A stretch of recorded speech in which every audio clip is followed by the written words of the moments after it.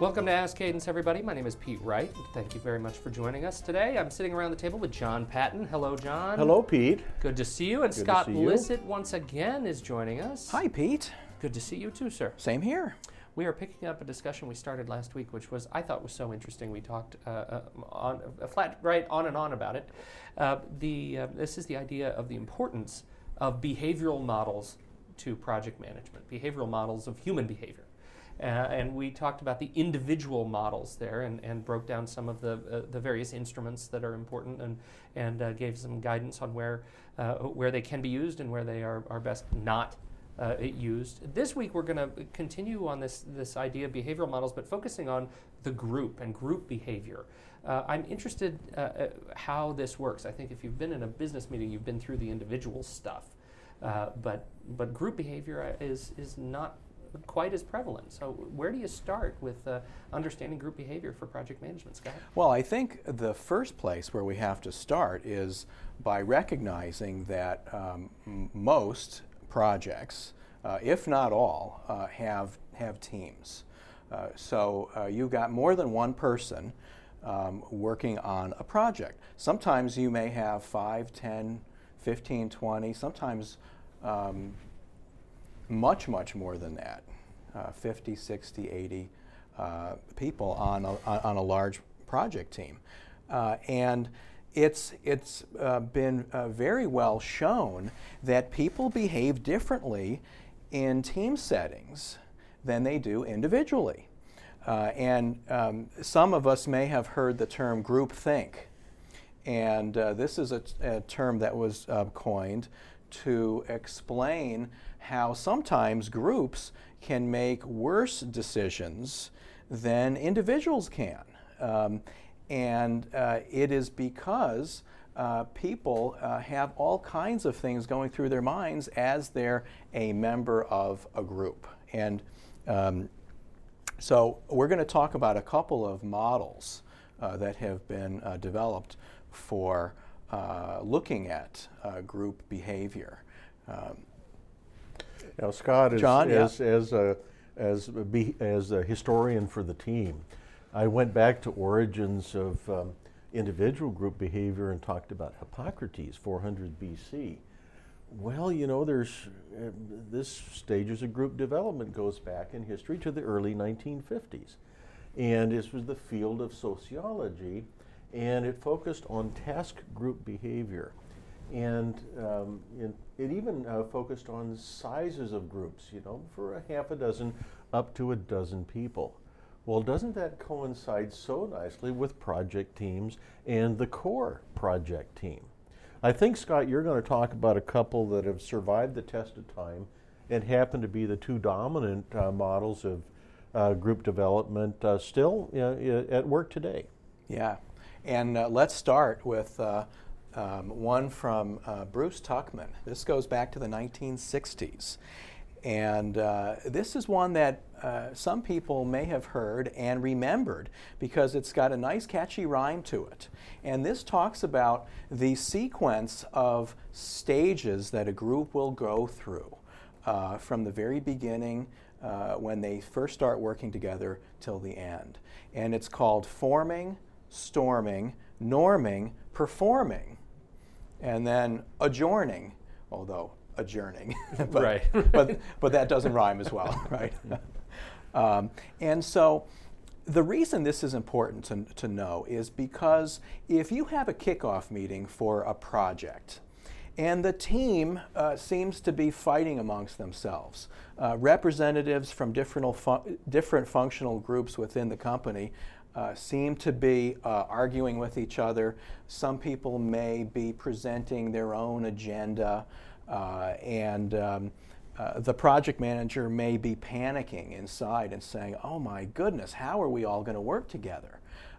If that project manager knew that going through some of these phases is a normal part of team development, then they wouldn't be so worried. So let's look at the first one, forming. This is the phase where it is that initial kickoff meeting where people are sitting at the table for the first time. They may be a little bit reluctant to speak at first. They want to see who's there. They may maybe they want to play it safe, and so this could be the quiet before the storm, so to speak. But then we go to the storming phase, and this is where people are going to put on the table exactly what they need to put on the table. So it could be that they have a mission from the IT department. Someone from the IT department has been told that they need to make sure that any new project that starts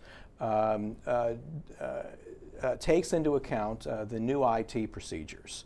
And it doesn't matter what the project manager says or what anybody on the team says, they're going to get that idea across and they're going to fight for it. And it just so happens that this is the forum that you're going to see it in. So storming, you're taking into account your own allegiances on behalf of, would that be a fair word, allegiance and leveraging that in the team environment? Yeah, Pete, it could be the department agenda or it could be one's own individual agenda. A person who is a real technical specialist may have, they may be a purist. And so they may have their particular approach or agenda that they want to insert on this project. And that could be they want to see a certain architecture for the system, and they know that the project manager has described a different one, but you know what? They're going to fight for it. They're going to fight for it here. It strikes me that even at this point, just because you say it's a team does not make it so. Right? I mean, here's a group of people sitting together in a room, but they're not really a team yet. If they were a team yet, so these issues would be easier to mitigate. Those are often the terms that you hear. So sure. They're a designated team, but they haven't become a constructive working team yet. Well, they haven't worked through the issues or the phases that they need to work through to become a well-forming team. All right. So here we stormed. Right. So once that's out on the table, people then once they've been heard, then they can now relax and now start to do their jobs. Once they've gotten everything on the table, they can now move on to norming. And then you go on to performing. So norming is where you've really now formed the framework for successfully working together, and then in the performing phase, now you do it. And then at the end, now you celebrate your success, and you send everybody back. Cue music and so cheerful goodbye. How does this apply exactly to effective project management by the project manager? In describing this one, Pete, I'm going to use an alternative structure, which is called Cogg's Ladder, and this was developed by George Charrier at Procter & Gamble. Now, this was the 70s, but it's still around today. For forming in the Tuckman model, he divided it into two phases. Polite, which is we get introduction from everybody, and why are we here?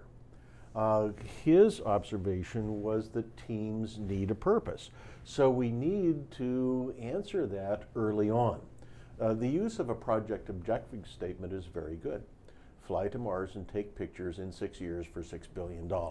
Some sort of thing that gives them the bounds of their authority. They were formed as a team to do this kind of thing. That answers why are we here. And there could be some discussion as to the details behind and how the project got authorized.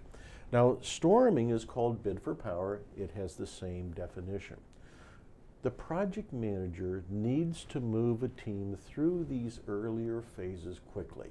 How do we do it? We've got to start defining the project. One of the things we recommend is having a parking lot for these issues and agendas that come up, and we apply what's called a 5-minute rule. If we discuss something for 5 minutes and it hasn't been resolved, we at least acknowledge it by writing it down in the parking lot. And we continue moving through the steps of planning.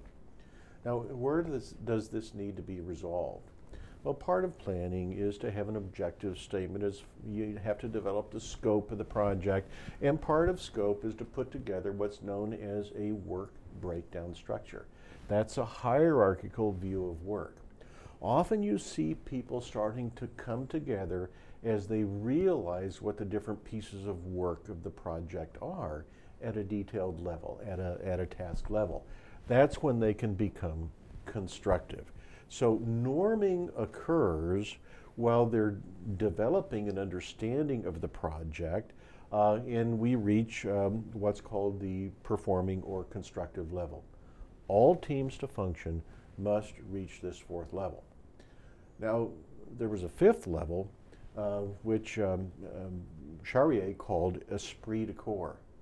And that occurs, they just like the way they can produce results together. And when the project is over, they don't want to break up. That was called adjourning or mourning by Tuckman.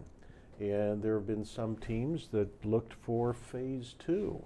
They want to stay together. They'll propose more productive work. They start looking around for what they can do. And then there's just one more thing to understand about the stages of group development.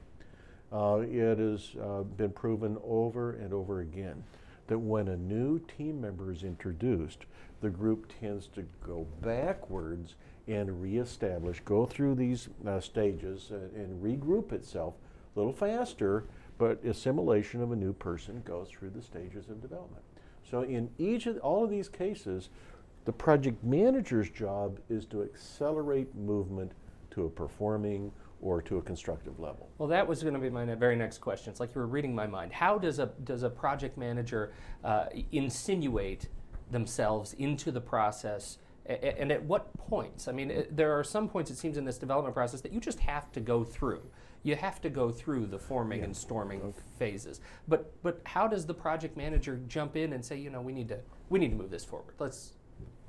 Well, if the project manager tries to cut off some of the more unpleasant phases, like the storming phase or the bid for power, if the project manager cuts that off after 10 seconds, you know, we're not going to have any arguing on this project. You know what? That stuff is going to come out, and it's going to come out anyway, and it's going to be at a much more painful place. And it's going to be much harder, as John said, to get to that constructive or performing phase. So in some ways, the project manager has to just let this play out, but not too long. And that's where the judgment comes in. Okay. Yeah. So your question was, when does a project manager insert themselves? Well, right from the beginning. And this is really called leadership. So in Bid for Power, you let a person talk. And you let people discuss. However, we've put this limit of 5 minutes on there. Now, sometimes there will be a judgment call to let it go on a little longer. But when the issue is written down in the parking lot, it's got to be written in the words of the person who first raised that issue, and they have to be satisfied with it. So they're coming to some kind of closure that says, well, my issue has been recognized. Yeah, we can go ahead with planning, and I'm confident that we'll address it later on. What really turns off people, as Scott says, is when they feel their issue has not been recognized, and then they become this broken record. They will continually try, and you may have seen people 3 or 4 or 5 times. The problem with this project is going to be, and that becomes how they insert themselves, and they say the same thing over and over again. Well, something else to keep in mind here is that different companies or different organizations have different cultures. And in some organizations, it may be the culture to be very consensus-driven.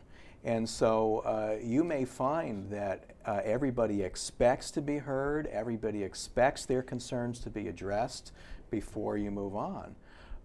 Now, the project manager has to be cognizant of the culture, but at the same time, they have to, as John said, know when to lead the team beyond a phase if they're getting stuck. Well, and it seems like what both of you have just talked about really sets the standard for doing that. First of all, you let the pieces that need to flow, let the hard stuff happen, but you make sure you're setting a consistent rule set, right? Rules of the sandbox, if they're applied consistently, builds confidence, does it not? Yeah, it's all part of leadership. Sure. And project control. Now, we all keep Guinness Book of World Records here on the worst cases that we've been called in to consult. And mine is of a project team in a financial institution that had been what Scott described, this open-ended, you have to let people talk, and they had been in norming, and they called it role definition for 2 months. Now, they had a lot of warm, fuzzy feeling about each other, but no work was getting out. And the management called us in for consulting help to break through this sort of gridlock of getting to understand each other. Did that 2 months end up making it easier to do that? Oh yeah, it closed very quickly. Yeah. But you can do it faster than Sure. this. Well, the other thing I wanted to mention too is that the team members will feel better and relax if they know that the project manager knows what they're doing. And so if you come to the table with a sound methodology and you're explaining to the team what we're doing, why we're doing it, and when we're doing it, they'll feel much better. If they feel like there's a gap in understanding or capability at the project manager level, people may feel they have to jump in and try to guide the project. And that can be very disruptive, and you'll never get into the performing phase. Another fascinating discussion on this. I'm thrilled that we're carrying this over several weeks. Thank you both for your time and input this morning. On behalf of Scott Lissit and John Patton, I'm Pete Wright. Thank you to all of you who've downloaded this week's show, and we will be with you next week on Ask Cadence.